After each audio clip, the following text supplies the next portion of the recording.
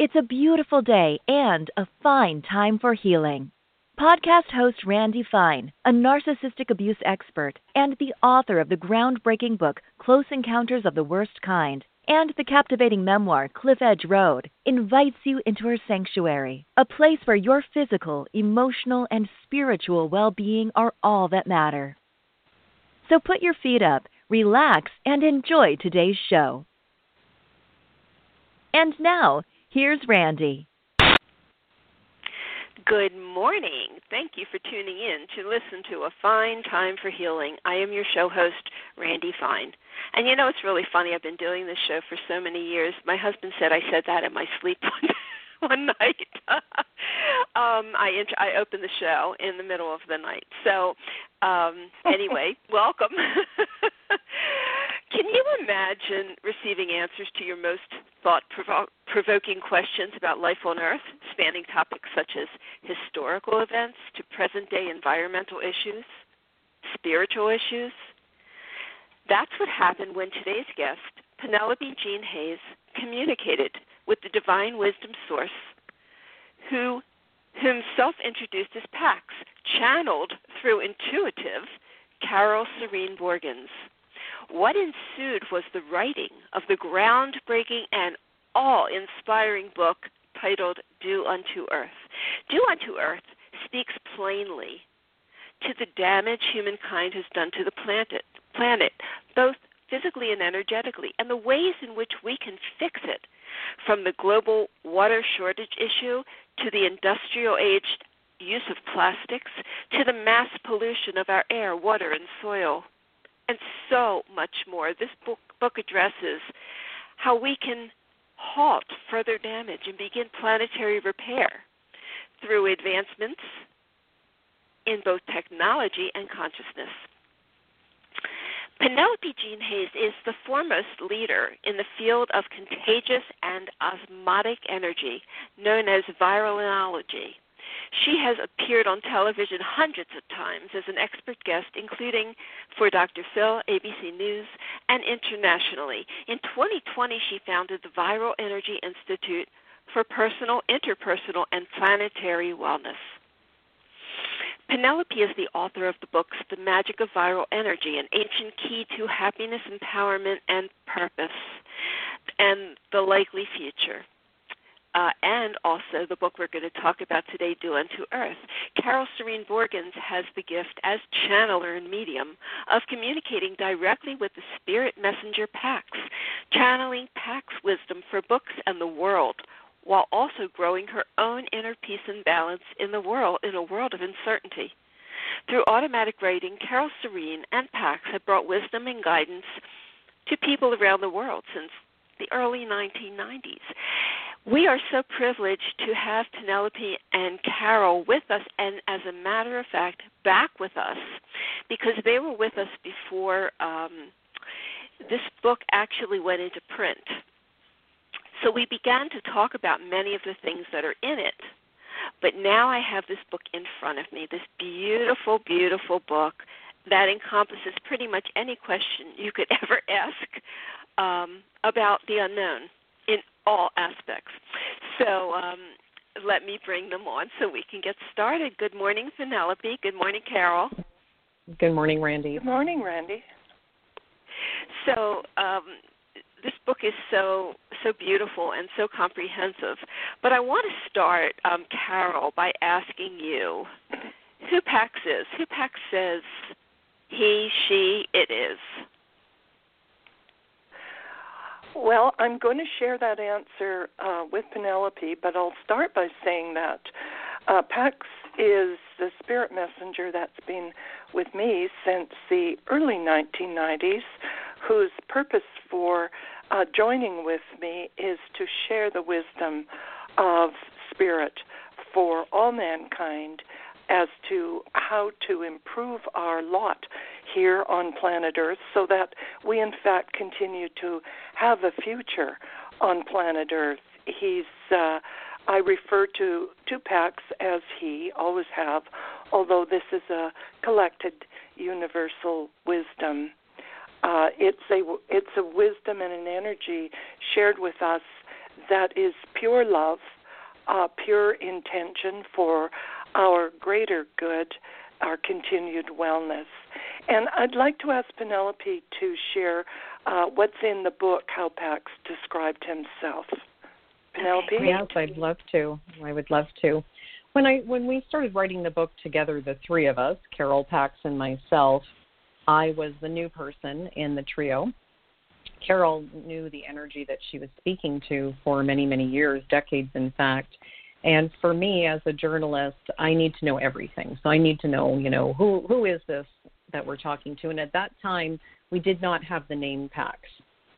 What we had was Carole was channeling a spirit energy that she had worked with for a long time, and that was really all she needed to know. And so when I came in and we started writing Due Unto Earth, and I started my series of questions for the book, one of the first questions was, I'd like to know more about who I'm talking to, and who exactly are you, and did you once walk the earth? And so in the back of my mind, I'm thinking, is this Jesus? Is this, a Muhammad? Is this some great prophet that once walked our earth? Is this someone who's deceased, who's now in the spirit world? Who is this spirit energy? And the answer came back, and this is a direct quote that's in the book. We are one with the universe, not the universe alone. We are the divine universe, yes, and the God being and the greater wisdom, that which knows and supports all and is healing, non-judgmental and tolerant, all-seeing, all-knowing, and peace. And so in that moment, all of us, and Carole included, because she hadn't asked that question, and we were just like, wow, we're talking to the universe, the universal energy, the God being. It was really a tremendous moment. And then the next question came, well, is there a name that I can call you? So it was made clear by Pax that to use the term God was not as appropriate as God being, because there is a different connotation, and God can be not as inclusive to the many world religions and to the deities and to the divine sources that each religion in the world calls their divine one. And so to be inclusive, God being was an appropriate term, but also Pax said, I'd like you to call me Pax, and it means peace. So that was a moniker, and we began using it from that point forward. That's so interesting. We think that something has got to have, a location or a physical presence, but these wise entities, these teachers, just come from out there, from the universe to help us. It's amazing. Penelope, you asked about the evolution of man through anthropologists finding fossil remains and things like that. And Pax explained, no, we came as star seeds. And then you ask, what are star seeds? So I'm going to ask you, what are star seeds, and how does Pax say we got here? The first question that I had was, because our topic was environmentally based, and this book is on environmental repair, but it covers just really every topic of curiosity that I ever had. If you had the God being sitting in front of you, what would you ask? And so the environmental healing also encompasses a lot of our curiosities, and the book is, very highly engaging for that reason. But again, one of my first questions was this environmentally based question to say that, some people say that we're aliens to this planet because we're the only species that is not in perfect harmony with the rest of the natural world. And it seems to be one, kind of a common question. Are we in fact alien to this planet? And I was half being facetious, but kind of did want to know. And the answer from Pax came back that indeed you are from elsewhere. You did not originate on planet Earth. In fact, you were from light years away. And so then he gave us the term star seeds, that we are star seeds. And we came at many different times throughout history. So when I dig in with Pax in Due Unto Earth regarding, okay, so we do have a missing link. There are some questions in our evolution theory that, there's room for error here. And so at what point did humankind arrive on planet Earth? And this is what I was trying to nut down on. And the answer was that we were star-seeded at many different times throughout history, and not only that, but star-seeded from various planets in various galaxies, and therefore various peoples with various cultures, various looks, skin color, language, and that we came at different times, and that this does not negate our theory of evolution, but that was a peoples that came at that time, and evolution for some did progress in the way that our anthropologists currently think it did, and for others, they were not able to evolve on this planet, and they became extinct.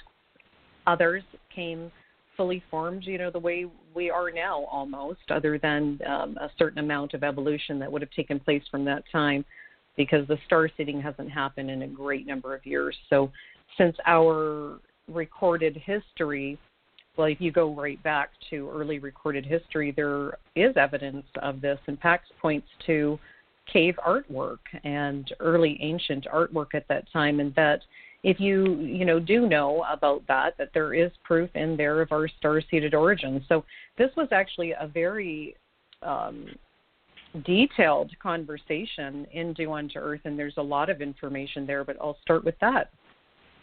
Yes, there is a lot of information, and you covered one of the questions that I was going to ask you, but I just want to emphasize it. So, we wonder how people have different ethnicities or different cultures have different looks. Their skin colors are different. Their language is different. And this explains it, because we each come from a different place. These star seeds. A different home planet. Mm-hmm. Home planet. And so, again, it's important to understand that the ETs, we'll call them ETs, actually Pax gives us the term OPA, other planetary ancestors, and that we are to know that all ETs are friendly. There is no such thing as a not friendly alien, because they are our relatives, and they do want to check in on us. But to your question, we have the various cultures and various skin colors, as you say, various ethnicities, and the period of time that we would have evolved per different locations. So you have northern people have certain traits and certain physical appearances because of where they spent a lot of time, and then there's nomadic people that had to travel around for food. And so there are the variations of evolution that did derive from that, but as a whole, there are distinctly different peoples that came from different planets and different galaxies, and that this was, in fact, and there's a term for it that Pax gives, and it is the Planet Earth Project, and that Planet Earth is a very special place, and while there are these so many civilizations in our universe, advanced civilizations, our planet is very unique and special in that this was the place that they said, let's put all of them together and see how they do, see how their civilization does, and to look at the word civil in the word civilization. So that it's very important to understand that this is the project of what we're here for. If you want to know your own life purpose and also look at the greater purpose of humanity, well, the greater purpose of humanity is unity, and this is something that we're still working on today. This is so amazing. I mean, I'm stunned. Yeah, but as I'm reading this book, I'm like, these are answers that no one would anticipate. The starseed idea, no one would anticipate that. So this is very, very cool information, which makes me think, and I don't know if you got the answer to this, because different cultures come from different locations, are we supposed to get along? Yes, we did get the answer for that. Yes, and the Planet Earth Project is exactly yes, and it was really one of the pivotal points and takeaways from the entire book, Due Unto Earth, that our environment is linked to this concept of unity, and that these things cannot be looked at other than linked together and vitally important to one another, but that the whole point is that we do get along. The whole point is to put the different cultures here and to see how how our civilization does, how we behave, how we love each other, and that it always comes back to love. The idea is for us to love each other and to embrace our differences. And Pax is very clear that you're kind of doing it all wrong. If you want to look at how to advance your civilization, how to advance even your technology, how to fix your problems, how to have peace on Earth, the answer lies in your differences, and to embrace your differences. And that one culture might do, ABC very well, and another culture does DEF very well. And to look at those things, and instead of trying to, make everybody the same, or to not like another culture because they're different from you, to really look at, what is different about them? Why are they different? And how is that really an asset to us as a whole? You also asked about the Bermuda Triangle, which I thought was really interesting. You asked about Amelia Earhart, and where she is, where it went down, and you asked about sunken planets, sunken continents, such as Atlantis and Lemuria. But what did they tell you? What did Pax tell you about the Bermuda Triangle? This is so fascinating, Randy. So we know of the anomalies in the Bermuda Triangle. It's, widely talked about, lots of television shows and documentaries about the Bermuda Triangle. So there's quite a lot of evidence, including from pilots, Air Force pilots, people that are not in the habit of dramatization of an event. So we know there's a lot of evidence to back that up. And the answer from Pax as to why we have these navigational anomalies is that underneath the Bermuda Triangle area and underneath the water, so subterranean, underneath the water, but then also underneath the land at the bottom of the sea floor, is a UFO base. And this is currently not occupied at this time, although it was very recently. And this base is a charging station for UFO vehicles, so for ET vehicles that they brought from their home planet, a special mineral substance that is not native to Earth, and it is stored there, and it affects the navigational equipment. And that base is currently not occupied by ETs, but it will be again in the fairly near future, not knowing what that linear time is, though. At the moment, it's not occupied, but that the minerals are still there, and these are affecting navigational equipment. And that one thing that we can do, and one of my questions was, okay, well, that, is obviously a very dangerous area. What can we do now that is the case? And these, all ETs are friendly. I'm sure they wouldn't want to hurt us. So what can we do to mitigate that?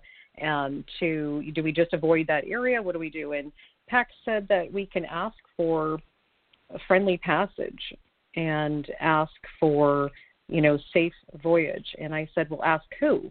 Ask the spirit world, ask the aliens, like who? And he said, Mother Earth, that you would ask Mother Earth. It's basically a simple prayer or meditation to Mother Earth for safe passage.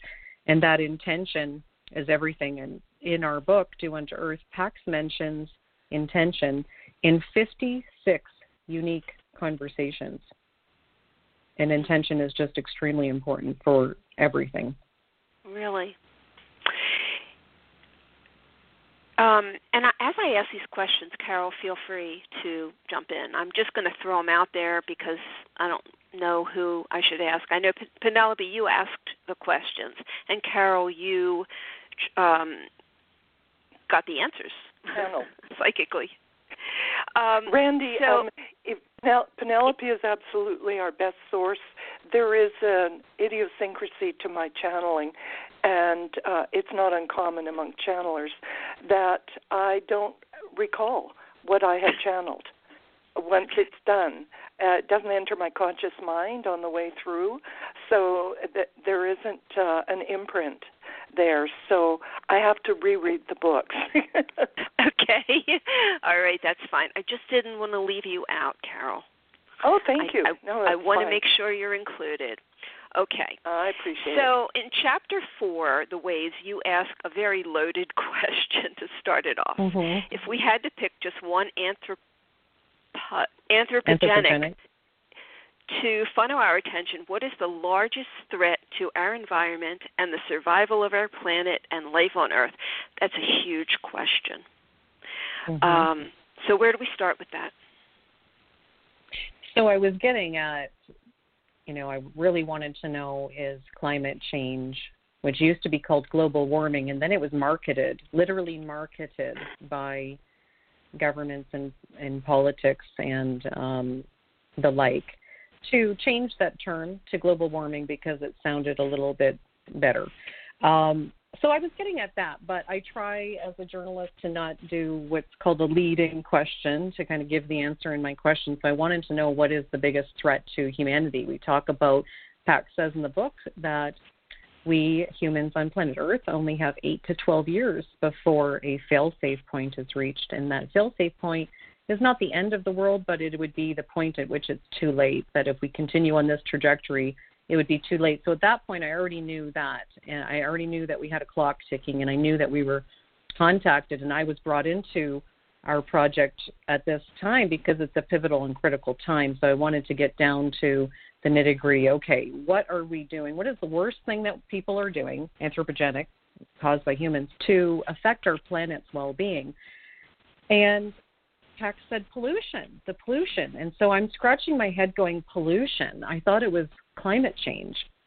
And so we talked further, and I said, well, some people, including all of our best scientists, say that it's in fact climate change that is our most pressing threat to the well-being of the planet and life on Earth.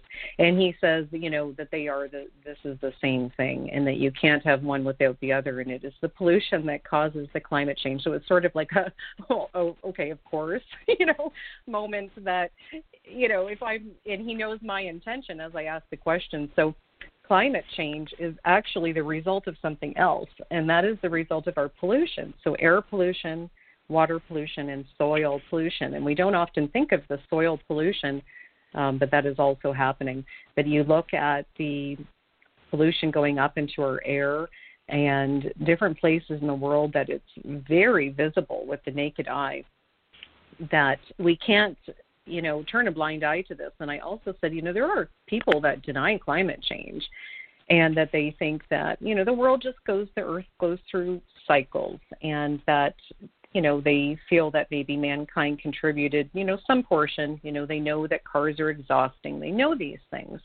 So maybe some portion, but not to the extent that it's causing these, climate change differentials that are, data-based and can be, proven.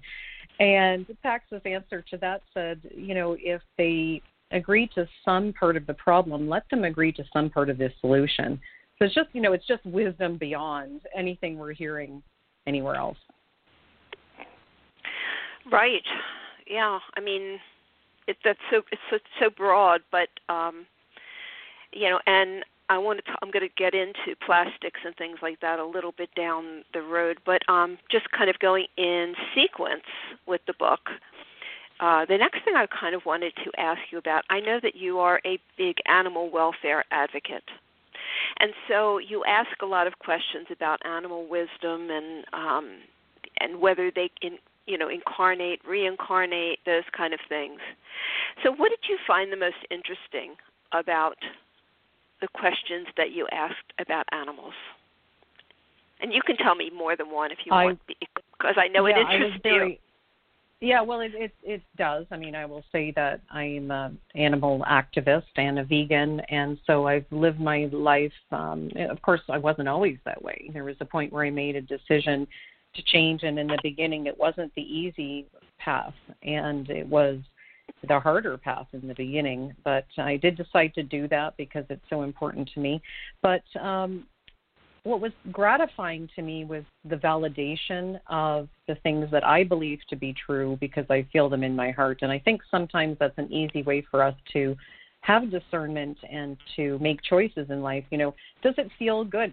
Does it feel like the right thing to do? Does it feel like you're part of the solution? Does it feel like you're part of the problem? And this can help us make our decisions. So I was very gratified that Pax backed up, the plant-based diet.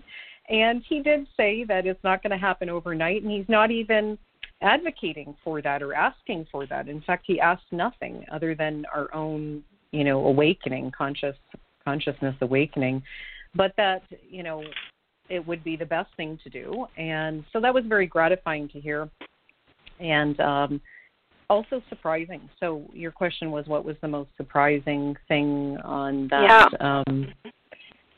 Or most, thing you found most interesting or surprising or intriguing?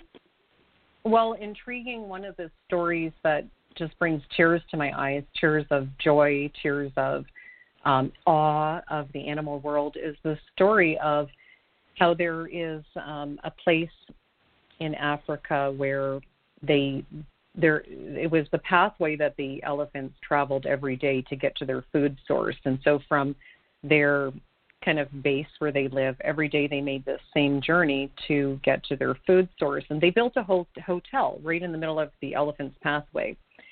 And the elephants actually just walked through the lobby instead of, it was just this, so they just went through the hotel lobby and everybody just accepted it. And it just was this, just a really interesting to think of how we could live in unity and how we could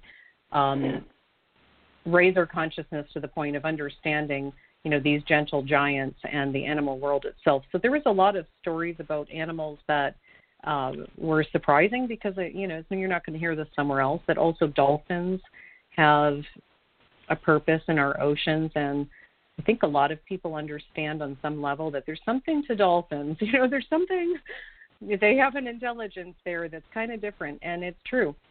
They have been guiding mariners over the years. And when sometimes mariners get into trouble at sea, dolphins will appear and guide them to shore. And this is what Pax is telling us. So, there's many moments of just awe and joy for the natural world.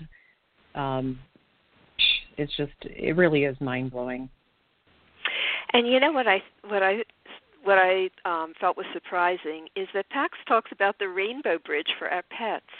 And for those who don't know what the Rainbow Bridge, there was a poem written about how our pets cross over this bridge called the Rainbow Bridge, and they go, once they've passed, and they go to this land where they play and they have such a great time, and they're there waiting for us. And Pax talked about the Rainbow Bridge. Did Pax believe that there truly is, or was Pax affirming that there is a Rainbow Bridge? Oh, he was. And actually, Carole, I bet you probably have insight on this too. Want to? The Rainbow Bridge is, in fact, a legend. It is a legend that helps people in this earth school that we live in to adjust to the fact that their beloved pets have passed over. And as Pax tells us, it's a place where the animals go, and it's wonderful large grassy fields, meadows filled with flowers, all those beautiful things you might like to hear about. When the pets, when they're there, are young and vibrant again, and they play and just wait, and they wait for the day that their masters also cross over, and they are reunited, and at that point, together, they cross the Rainbow Bridge. You had asked a question earlier, Randy, about animal reincarnation, and I'd like to make a comment that it's not the sort of thing that most people think about. I hadn't for a long while, and there came a day when I was working together with Pax, and we were working. Let me preface it by saying that together we have done a lot of work in animal communication, and particularly with horses, for the purpose of helping them through emotional problems, which perhaps people don't think animals have, but they in fact do. And I was surprised one day when I was working with a very troublesome horse and communicating and asking questions to learn that horse was telling me about past lifetimes. And when I was searching for the root of the emotional problems this horse was having, this horse went back to tell me about past lifetime as a war horse and fears that emerged from that. So it's something to be considered, to think about, and to realize when we have animals that aren't always compliant with our wishes, that they too have had past lifetimes, and to investigate the reincarnation of animals is a fascinating subject. So that is fascinating. Yeah, I know horses are very intelligent, but so animals have baggage, just like we all do. These horses, the horses are beyond intelligent, aren't they? They're wise. They are. They're amazing. Yeah. And baggage. And animals can have low self-esteem too, which I did find surprising, that animals can suffer from low self-esteem and just need a pep talk and their own empowerment that they can do something. And really, when you break it down, they're not at all different from humans. Any emotion that we have, they have. They suffer from low self-esteem sometimes. They love. They miss you. They are aware of time when you're gone. This goes directly to the story of Blackie. Yes. Yes, well, Blackie is a horse. Yeah, go ahead, I worked Carole. with a racehorse who I was called in to work with a racehorse who was giving up. She would come out of the starting gate, and then she would just fade. And in my work with her, she had a belief that because of her low self-esteem, she had a belief that she wasn't good enough, that when all the other horses broke out of the gate ahead of her and there was a pack of horses ahead of her, she didn't believe that she had the strength to catch up with them and get through them or around them or do what she needed to do. So in our work together with her, with Pax, to help her understand that she did, in fact, have the ability, we talked her through it, and she reevaluated her whole being. And when I asked her the question, "Don't you think you're strong enough or you're good enough to get through that pack of horses?" She did what, pardon me, felt to me like she was putting her hands on her hips and saying, "Of course I can. I'm a big, strong girl, And I said, "Right, good." And we worked from there. And you know what? Within the week, my phone rang, and it was the news that Blackie had won her next race. So, oh, what a wonderful story. But the fear is in horses, particularly performance horses, which I worked with, show jumpers, race horses. Particularly with race horses, the fear is there is such a thing as, it's called a claiming race. And if the horse loses badly, they've been registered that they can be claimed, as in purchased, by someone else for cheap. The fear with the horses is if they don't do well, they're going to go away. They will not come back to their same barn that night. They'll be loaded in someone else's trailer and go to another barn or worse. So there's a tremendous fear. How sad. It's unjust. That's it. It is unjust. That is so And for anyone sad to think that animals don't have those emotions, they're just kidding themselves. I mean, anyone who's ever had a pet knows that animals have emotions, and they can feel sad, they can feel lonely, and they can feel fear. They have a full range of human emotions. That's just truly awesome. I love it. I want to make sure that we get through a lot. I wanted to talk about, you asked about Roswell, New Mexico, and the supposed crash of an alien craft there.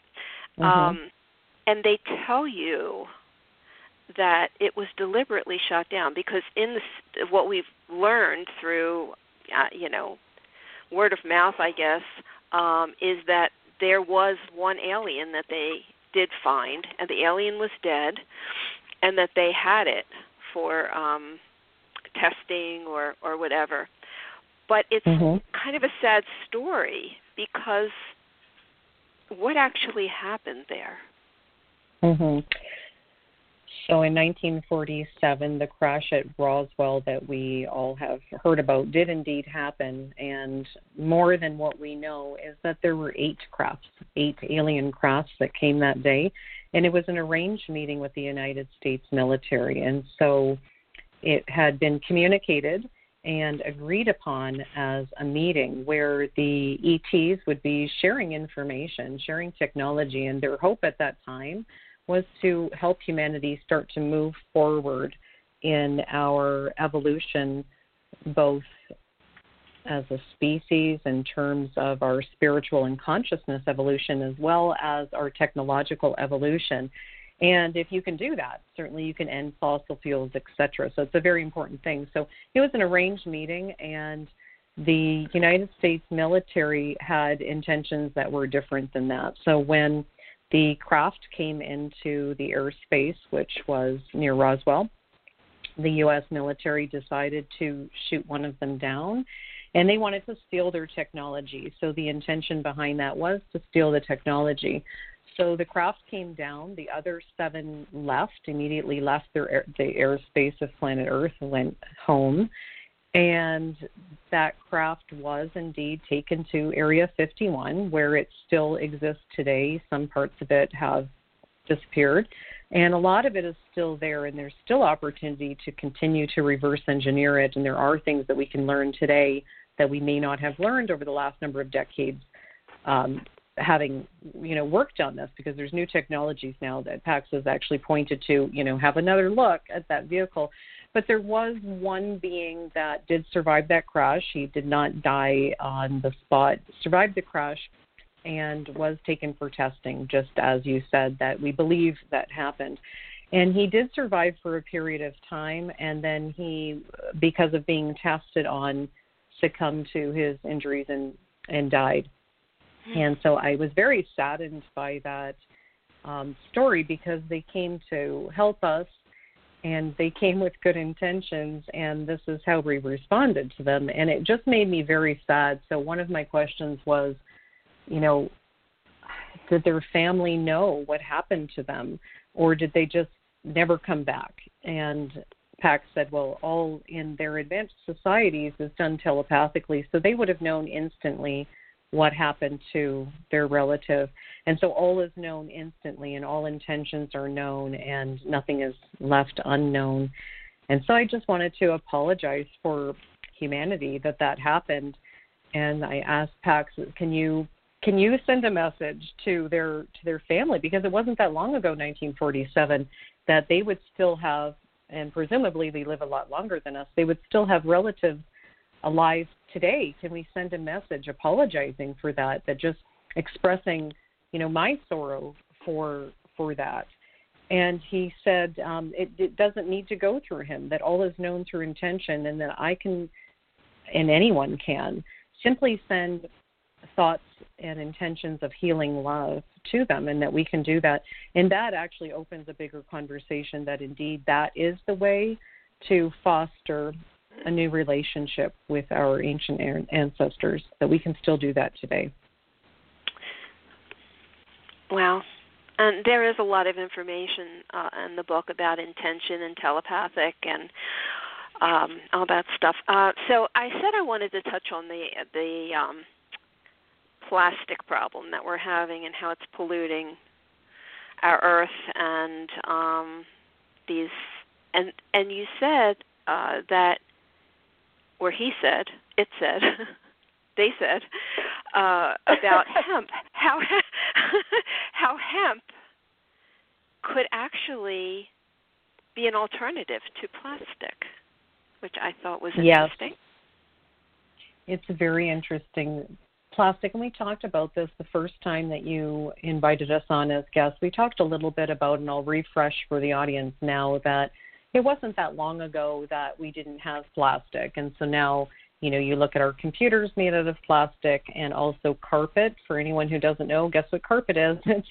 It's a polyurethane chemical. It's not a natural product. That's what carpet is, unless you have wool carpet, which is very unlikely in most cases. And our clothing, polyester clothing, anything made out of polyester, you wonder why some towels don't absorb water. Well, it's because they're actually made out of plastic. So much of our world now, in just the last few decades, is now made out of plastic, and all that just goes into our oceans, goes into our landfills. So it could not be more important for us to pivot away from plastic and to do it quick, because the problem every single day gets worse and worse and worse, and we really need to do something. So he does give us the solution. And I'm not, in the book, I'm practically begging for a solution. I'm like, this is so important. Can you please tell us what to do? And he says to replace all plastic with hemp cellulose, that anything that we're making out of plastic, whether it be, plastic wrap for your food, so something pliable and soft, or the harder plastics, like perhaps the chair that you're sitting on, the harder components to a vehicle, for instance, that no matter what the plastic is, it can be made with hemp cellulose, mixed with different plant fibers, depending on the consistency or the, firmness of plastic you're looking for. And then we come up with the term plantics instead of plastics, plantics, and that is the future. So if companies out there can simply retool, there are so many insights in Do Unto Earth where, we're not asking for companies to go out of business, and it's not a radical idea. You can make more money with this new product on the market, and everybody will need, the new stuff made out of plantics, made out of hemp cellulose. There are billion-dollar ideas in this book, and a lot of solutions that is not asking, farmers to stop doing what they're doing, but to retool and do something else. You think about retooling to now harvest hemp, and hemp has a lot of other fantastic benefits as well, other than just the plastic, but just full of solutions in Do Unto Earth. Oh, yes, absolutely. Then you go into, you ask about the electromagnetic fields of radiation of the phones and the things that we have and what they're doing to our brains and our organs. And, I'm just skipping along because I want to make sure I get to stuff. So, but you talk about shungite, which is a mineraloid stone that's mined from Russia. I happen to sleep with shungite under my pillow every night. Oh, wow. Yeah, I do. Those people don't know what that is. Yeah. No, I do that. And, it's a small piece, and I'd like to have a bigger piece, so I might consider that. But it would be nice to have it in every room. But it does absorb or protect us from radiation, right? It is a barrier to electromagnetic radiation, and they do sell phone covers in shungite. You can just, Google that or go on to wherever you buy your stuff, and you can get for $10 or less a phone cover made out of shungite and many other things like that. So you keep phones in your pockets. A lot of men keep it in their pocket, and what is it doing? It's sitting right against their internal organs. So it is something to look at, and Pax points to, I asked the question of shungite. He didn't bring it up. I asked it, is this something useful? And he says, yes, but what's really frying the brains of your youth is the electronics itself. So that, to look at shungite as a very successful tool, but to also know that the real problem is perhaps the device itself, in that it is, dumbing us down in our communication skills, and that we, through our intuition, our sixth sense, have a plethora of abilities that we should be tapping into, including ultimately telepathic communication, and that there's so many senses that we should be developing, and that, this constant going back to the telephone and to, incessantly looking at social media, these things are really hampering our development in other areas, including just interpersonal communication. Right. Absolutely. I completely agree. And this leads into how he says this device is going to evolve into a tiny instrument, and then perhaps a chip under the skin. So that's a little controversial because we hear conspiracy theories, end time theories of people even citing the Bible and the book of Revelations in the Bible, that the idea that people might be chipped, and that would be part of a negative type globalization. First of all, I asked Pax, so what do you think about globalization? He's not for globalization. That's not what he's for. So this is something different. So I said, well, would you approve of this chip? So basically he says that eventually, as you said, Randy, devices get smaller and smaller and smaller until you can, hold them tiny, tiny in your hand and then maybe just under the skin. So now it becomes this idea of a chip. And I'm like, whoa. Now this opens a can of worms. Is this the thing that we should be wary of? Like, do you approve of this? And Pax says it's not that whether I approve of it, it's whether you approve of it. And you individually approve of it. If you want that, just like if you want that iPhone that's in your hand right now, you will have that iPhone. If you want that chip, this new device that gets so small that you can just carry it around and actually under your skin, then you will do that. So it is a self-empowerment that you decide if you want that. Pax says, I'm just telling you that it is to be. It will happen. This is where your technology is going. And it's what you do with it. So the nefarious people with the intentions that are nefarious are going to use that or any technology for the negative. And the people with good intentions will use it for the positive. Yes, absolutely. Okay, I just wanted to talk about so much. Okay, Chapter 13, The Life of Life. I like this question you asked because it's something that I truly believe in. And you say, why does light always win over darkness? How is this a certainty?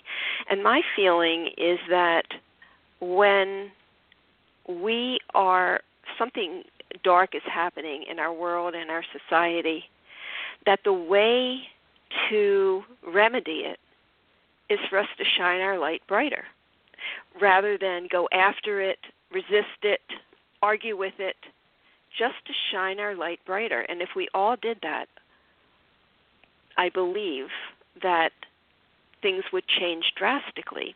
So what does Pax say about that?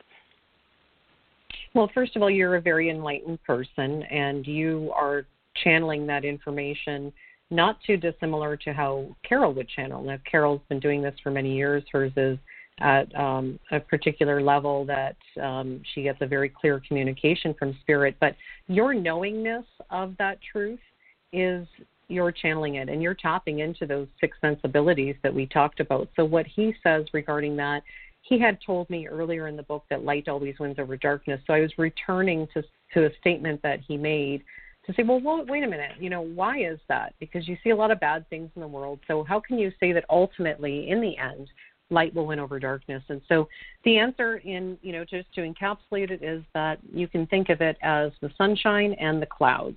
The sunshine is really all there is. Clouds are a temporary thing, and they just cloud the sunshine. So that goodness, that light that's in us, that enlightenment is what is the truth. And then there is the pollution, the cloud, the toxins, the particles that will periodically cloud that truth, that light, that knowing.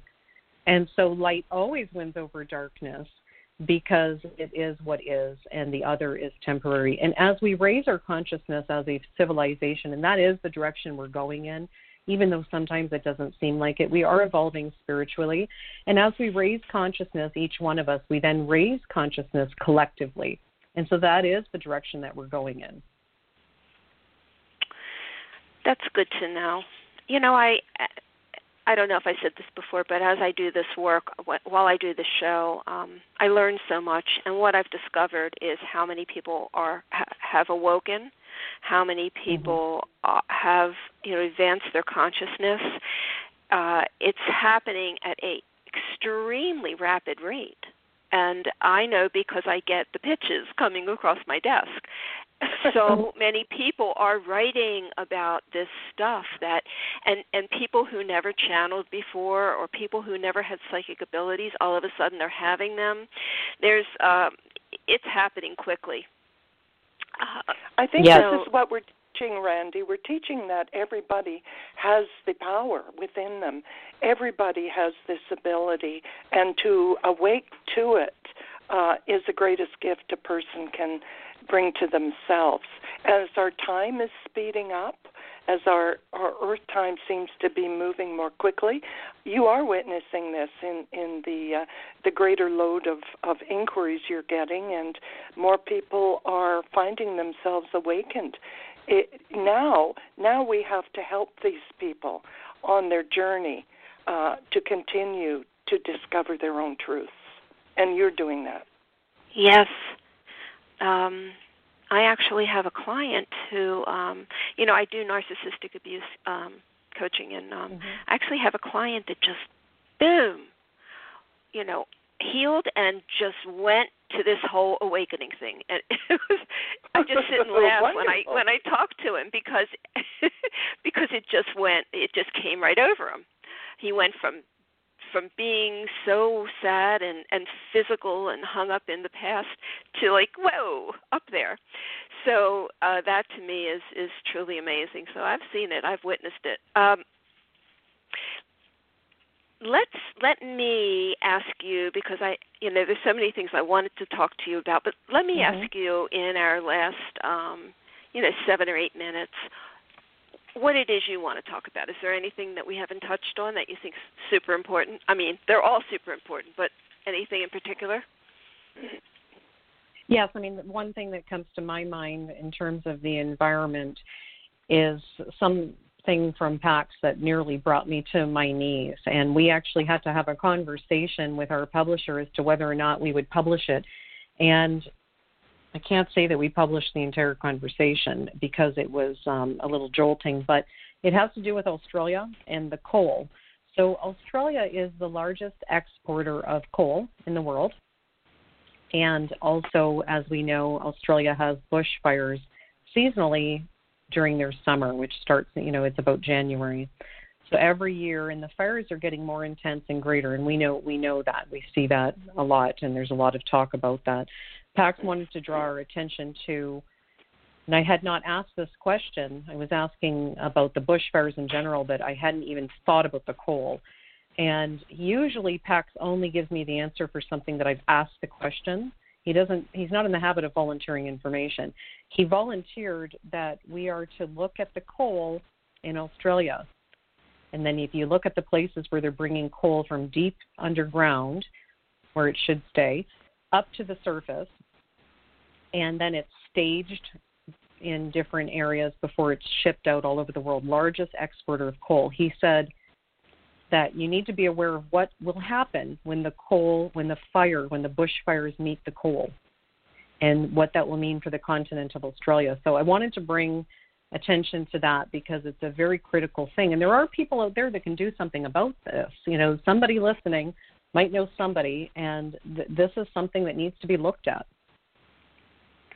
Well, I'm glad you brought that up because I do have listeners from Australia, so from all over the world. So thank you for sharing that. Wow, you did that quickly. So let me ask you. You asked him about cancer. I know this is something that everybody would kind of want to hear. Yeah. And where cancer comes from, how we get rid of it. What did Pax tell you? That there isn't a cure for cancer in the way that we think there is. So all of this research that they're doing, all the testing on animals that they've been doing for decades is really a futile effort. Cancer won't be resolved by a cure. There's not going to be a pill or a tablet or a vaccine. That's just not how it works. It is the cells of our body going, crazy, to put it in simple terms for time's sake, based on what we're eating and those environmental influences. So all of the pollution, you look at the steroids that, they inject into cows to make them large, to be more profitable. And you're taking that into your body now. So don't think it just disappears because it's laced into the meat and then it goes into you. So pesticides in your vegetables, all of these things, these are where cancers come from. Poisoning in our water, poisoning in our soil that the food is grown with, and even the fear hormones in the animals as they are, raised and then slaughtered in slaughterhouses, and there's a fear element that releases chemicals in their bodies. So all of these things, all of these environmental pollutions are the cause of cancer. So the solution is in turning that around. It's not going to be found anywhere else. What about stress? I thought I read that in there, that, our emotional state can impact that. Did you mention that in that book?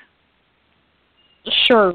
We also mentioned that in another book of ours that I believe you read that we talked about in the first book, but it is mentioned briefly in Do Unto Earth, and just like you would think that, stress also is has an impact in our body, and there's a lot of things going on in the world right now with our political environment as well as our physical environment that causes stress, and these have negative impacts on our health.